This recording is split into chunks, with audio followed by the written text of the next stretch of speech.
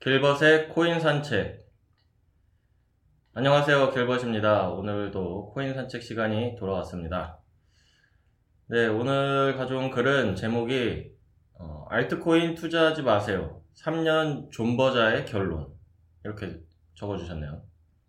본문은 제가 2억 몰빵했는데 비트코인 9K 시점에 이오스에 전량 몰빵했죠. 그때가 이오스 17,000원 정도였고 이더리움이 70만원 정도였어요. 근데 3년이 다 되어가는 시점에 비트는 1000K를 2번 이상 뚫었어요. 하지만 알트는 비트코인 대비 한 번을 회복을 못하고 매년 신저점 갱신 중입니다.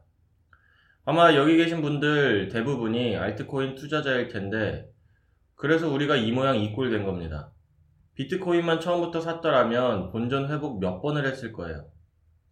특정 알트 몇 개만 회복이 안 되는 게 아니라 비트코인 제외한 모든 알트들이 가격 회복 못하고 있습니다. 절대 알트코인 투자하지 마세요. 절대 당부드립니다. 제발 저처럼 되지 마세요. 라고 글을 남겨주셨습니다. 댓글을 읽어볼게요. 댓글을 읽어보면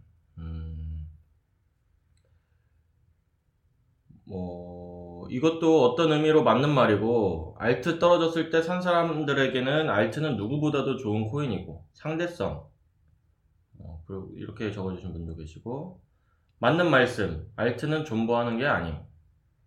또 이건 진짜임. 비트는 고점에 물려도 저점에서 꾸준하게 물타기만 잘해줘도 탈출 기회 주는데 메이저 알트 그리고 잡 알트는 최고점에 물리면 답 없음. 또 정확합니다. 코인을 하려면 비트만 해야 됩니다. 다른 걸 건드리시려면 차라리 주식을 하세요. 이런 식으로 써주셨고 마지막으로 하나만 읽어볼게요. 알트는 4년을 봐야 합니다. 물론 10스캠 잡알트는 답이 없지만 상위 20위권의 알트는 다릅니다. 최후엔 비트보다 큰 수익을 가져다 줄 수 있는 게 알트입니다. 괄호치고 트로는 제외. 괄호 닫고. 3년 버티다 지쳐서 비트로 갈아타면 잃은 돈 못 찾습니다. 하니까 이제 대댓글로 크크크크크 하면서 4년 전 알트랑 지금 가격을 비교해봐. 이렇게 적어주셨네요. 저는 개인적으로는 처음 댓글이었나요? 상대성이라고 생각을 합니다.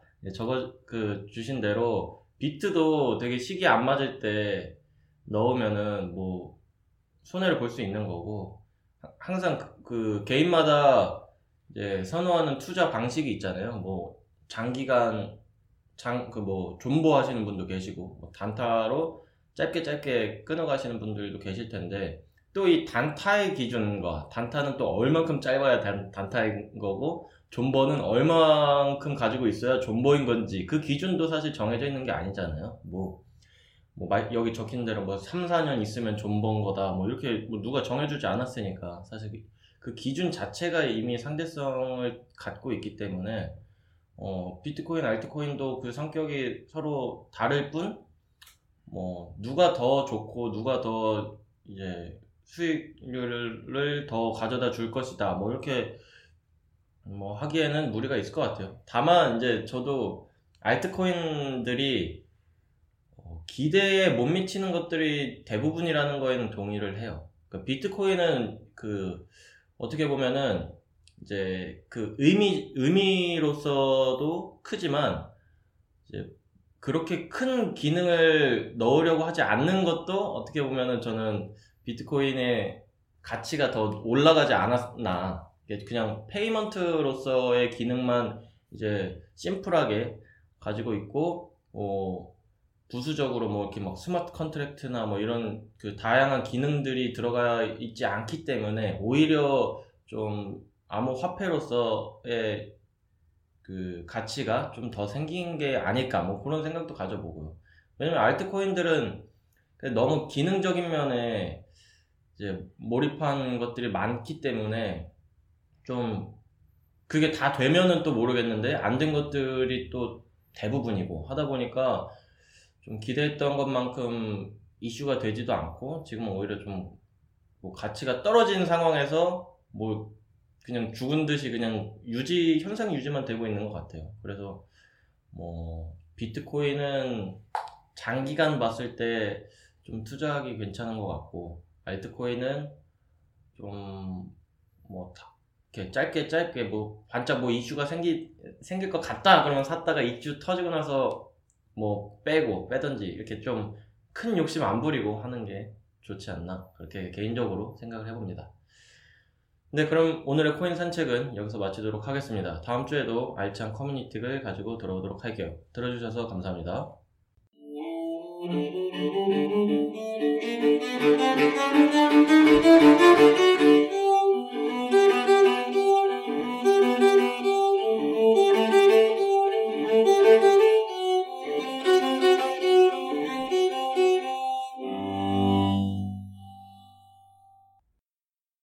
네, 블록체인 정보통 블로킹 141화 2부 융업소 가지마!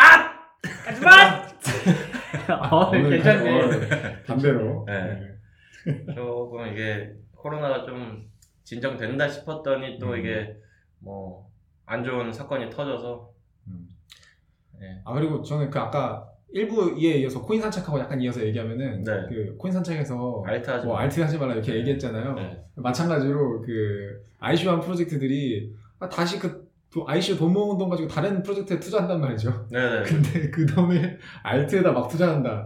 이러면 이제 조금 의심해봐도 괜찮다. 이런 생각을 좀 했습니다. 그 업체가? 네, 그 업체가. 아니, 더 차이 돈 모아가지고 다시 뭐 VC처럼 자꾸 투자를 해요. 네. 그럼 이제, 물론 이제 원래 회사들이 많이들 그렇게 하니까, 기존 회사들도 뭐 그렇게 하니까 오케이인데, 안 그래도 되는데 그렇게 하는 회사들이 있으니까, 그런 것들은 이제 좀.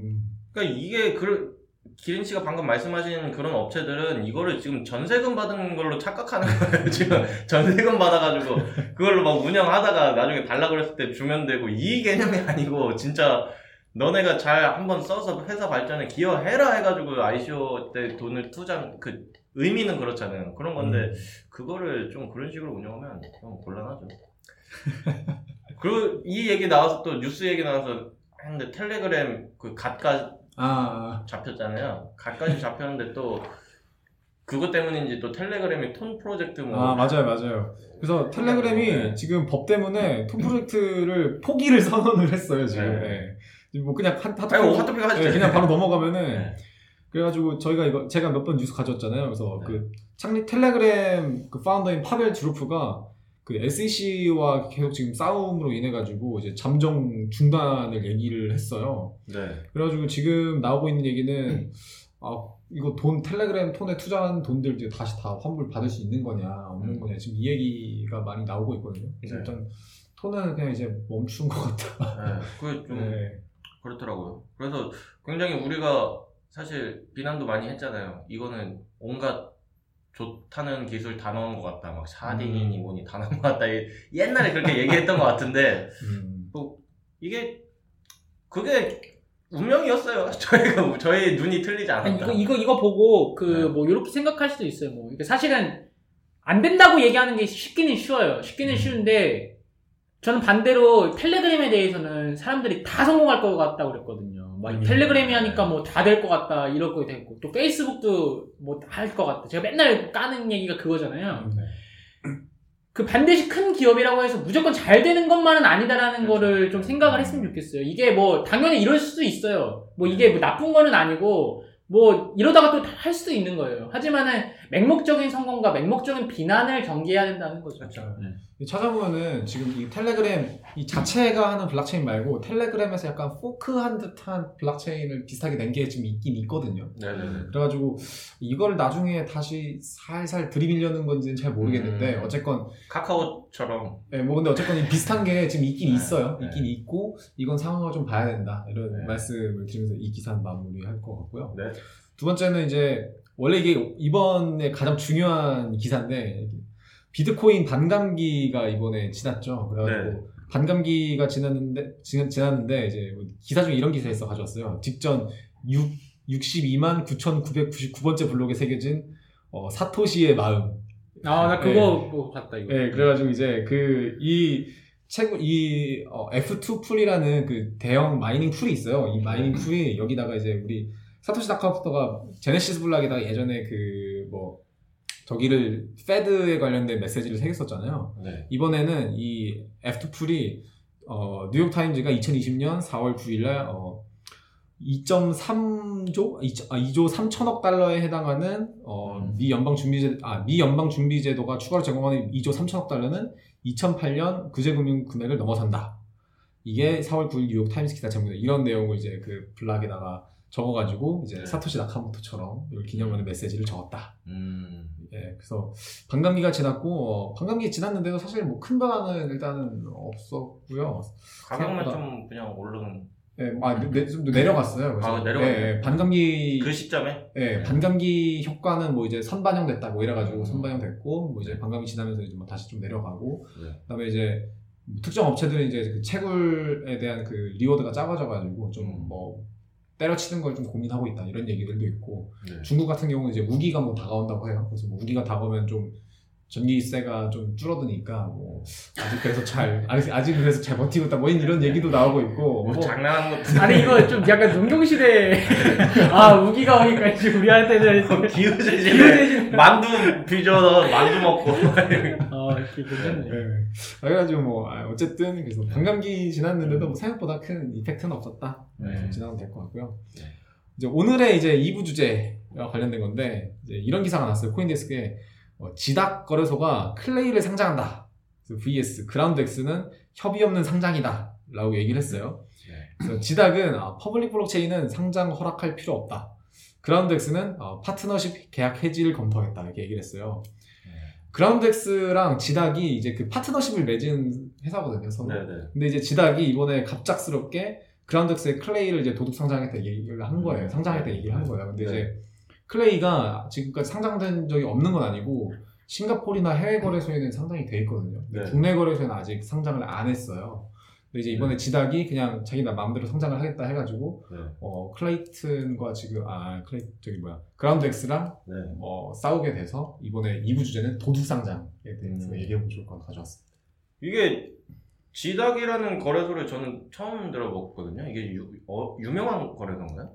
뭐 국내에서는 그래도 뭐 중소형 거래소 중에서 좀 유명한 거기 파운더가 좀 유명한 사람이어가지고요. 그냥 지닥이라고만 검색하니까 블로그가 나와가지고 깜짝 놀랐어요. 그래서 조금 이름이 있는 거래소에 속하는 편이고 근데 사실 지닥뿐만 아니고 도둑상장은 업비트를 비롯해서 많은 회사들이 다 이미 몇 번씩 했거든요.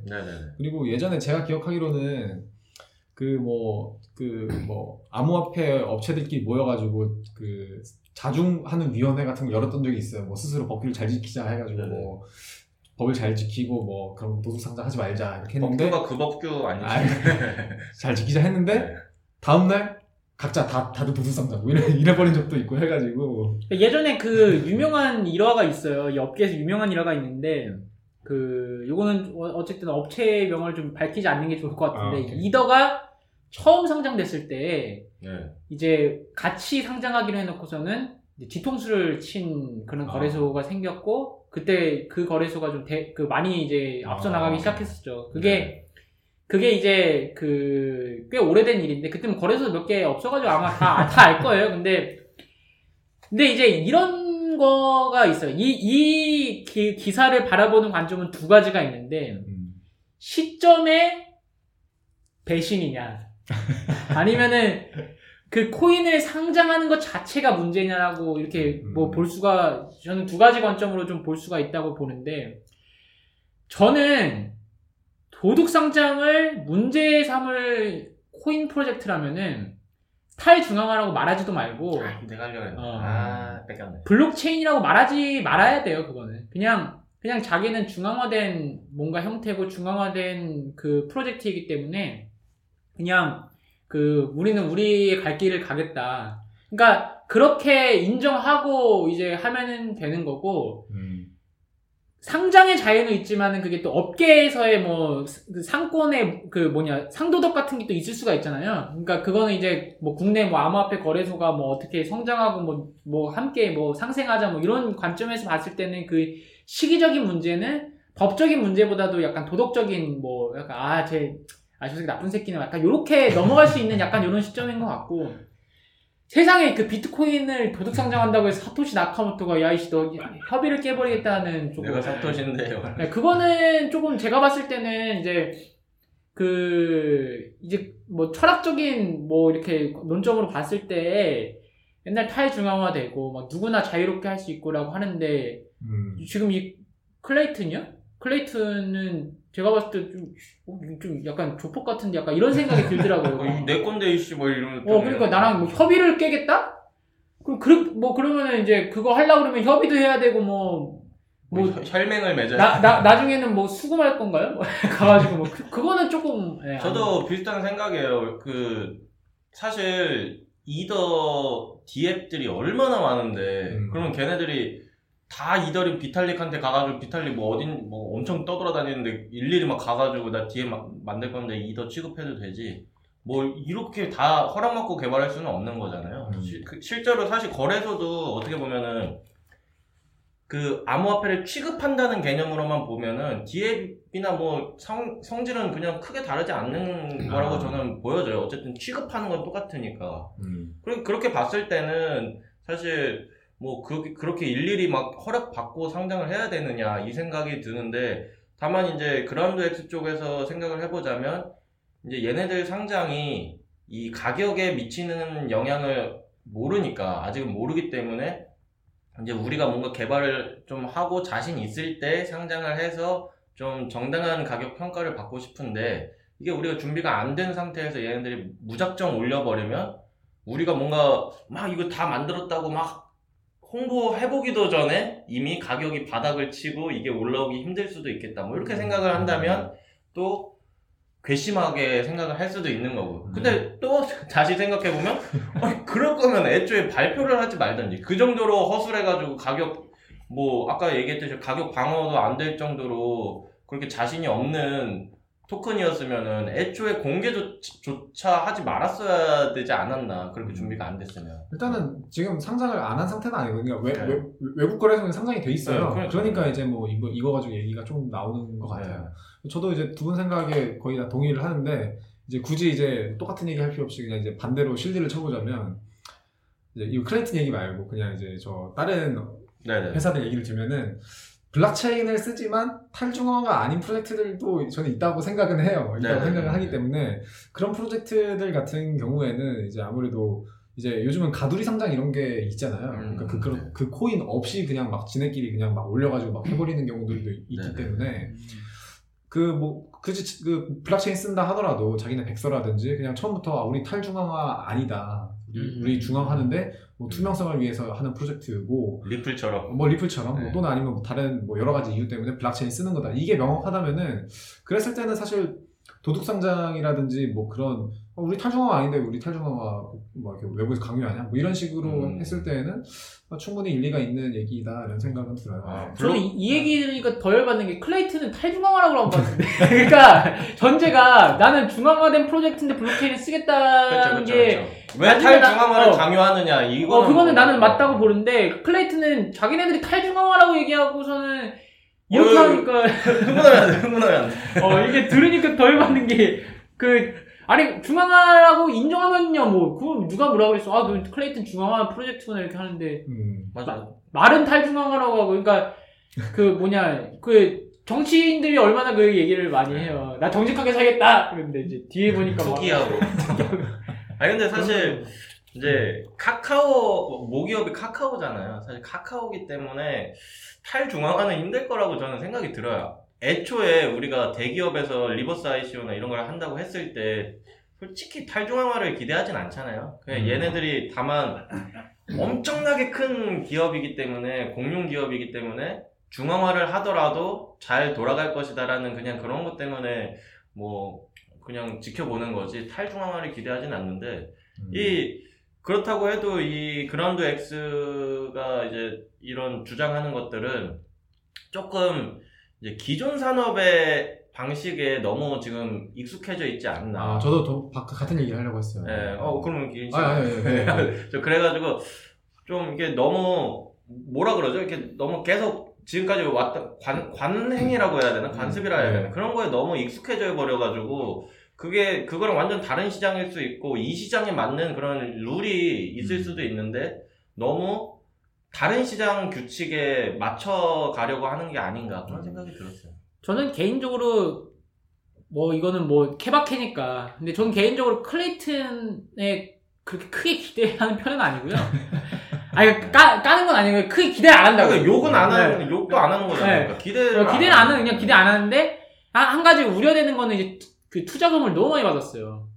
그게 이제 아마 이게 상장 요거에도 좀 영향을 좀 미치지 않을까 이렇게 생각이 드는데, 그러니까 우리가 일부에서 얘기했던 것처럼, 그게 그 코인이 실제로 가치가 있는지 없는지는 실제로 이 지갑을 보면 알거든요. 근데 클레이튼은 만들어지기 전에 이미 그 정도를 이제 받았단 말이에요. 그러니까 평가를 받기 전에 그거를 많이 받았기 때문에 사실은 지금 되게 애매할 수밖에 없는 입장인 거죠. 왜냐하면은 블록체인을 만들어 보거나 이렇게 해본 사람들은 실질적으로 블록체인이 당장 이렇게 만들어졌어도 그거를 발전시키는 게 엄청나게 어마어마한 일들이라는 것들을 금방 깨닫게 되거든요. 근데 이제 그게 검증되기도 전에 이미 자금을 받아버렸는데 그거를 이제 만들어 나가려고 이제 하니까 아마 조심스럽게 추측해보건데 아마 내부적으로 걱정이 좀 많을 거라고 생각해요. 이 일부 주제랑 좀 비슷하네요.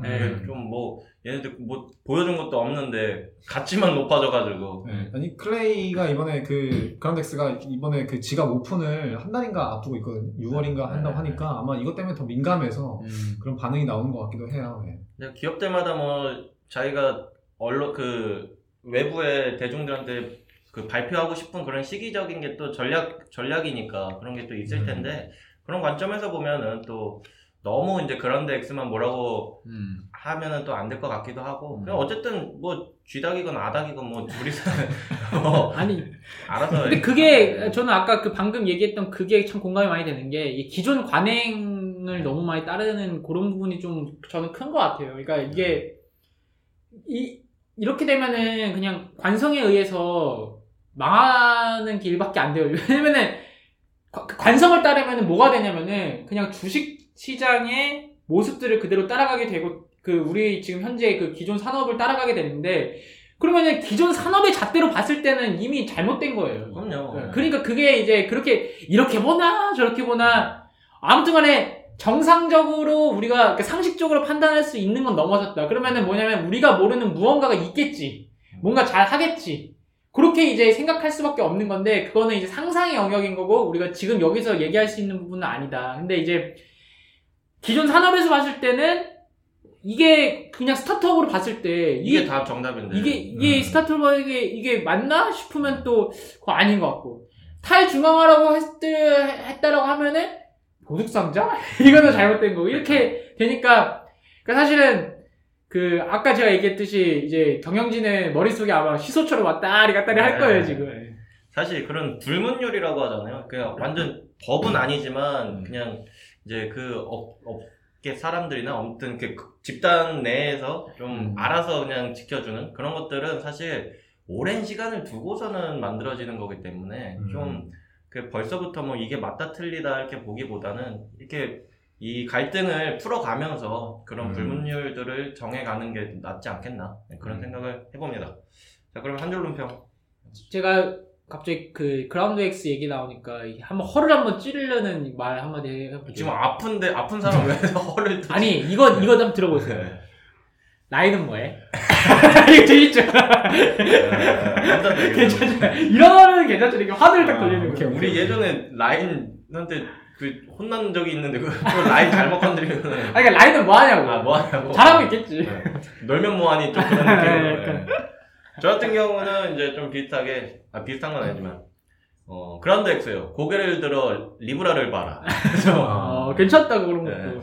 저는 그냥 심플하게 다음 달 오픈을 기대합니다. 네, 알겠습니다. 마치기 전에 좀 개인적으로 댓글 지난주에 달린 게 조금 저는 좀 뭉클했어요.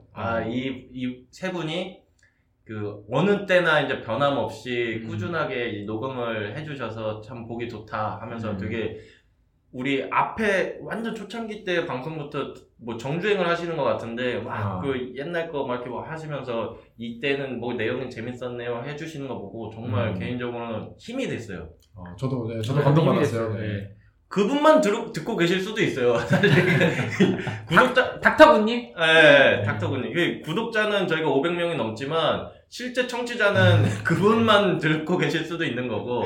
그래서 어쨌든 그런 분이라도 한 분이라도 계신다는 게 저희가 이제 꾸준히 할 수 있는 원동력이지 않나 그런 생각이 들어서. 그 차스님 어머님도 계시는데. 어머님.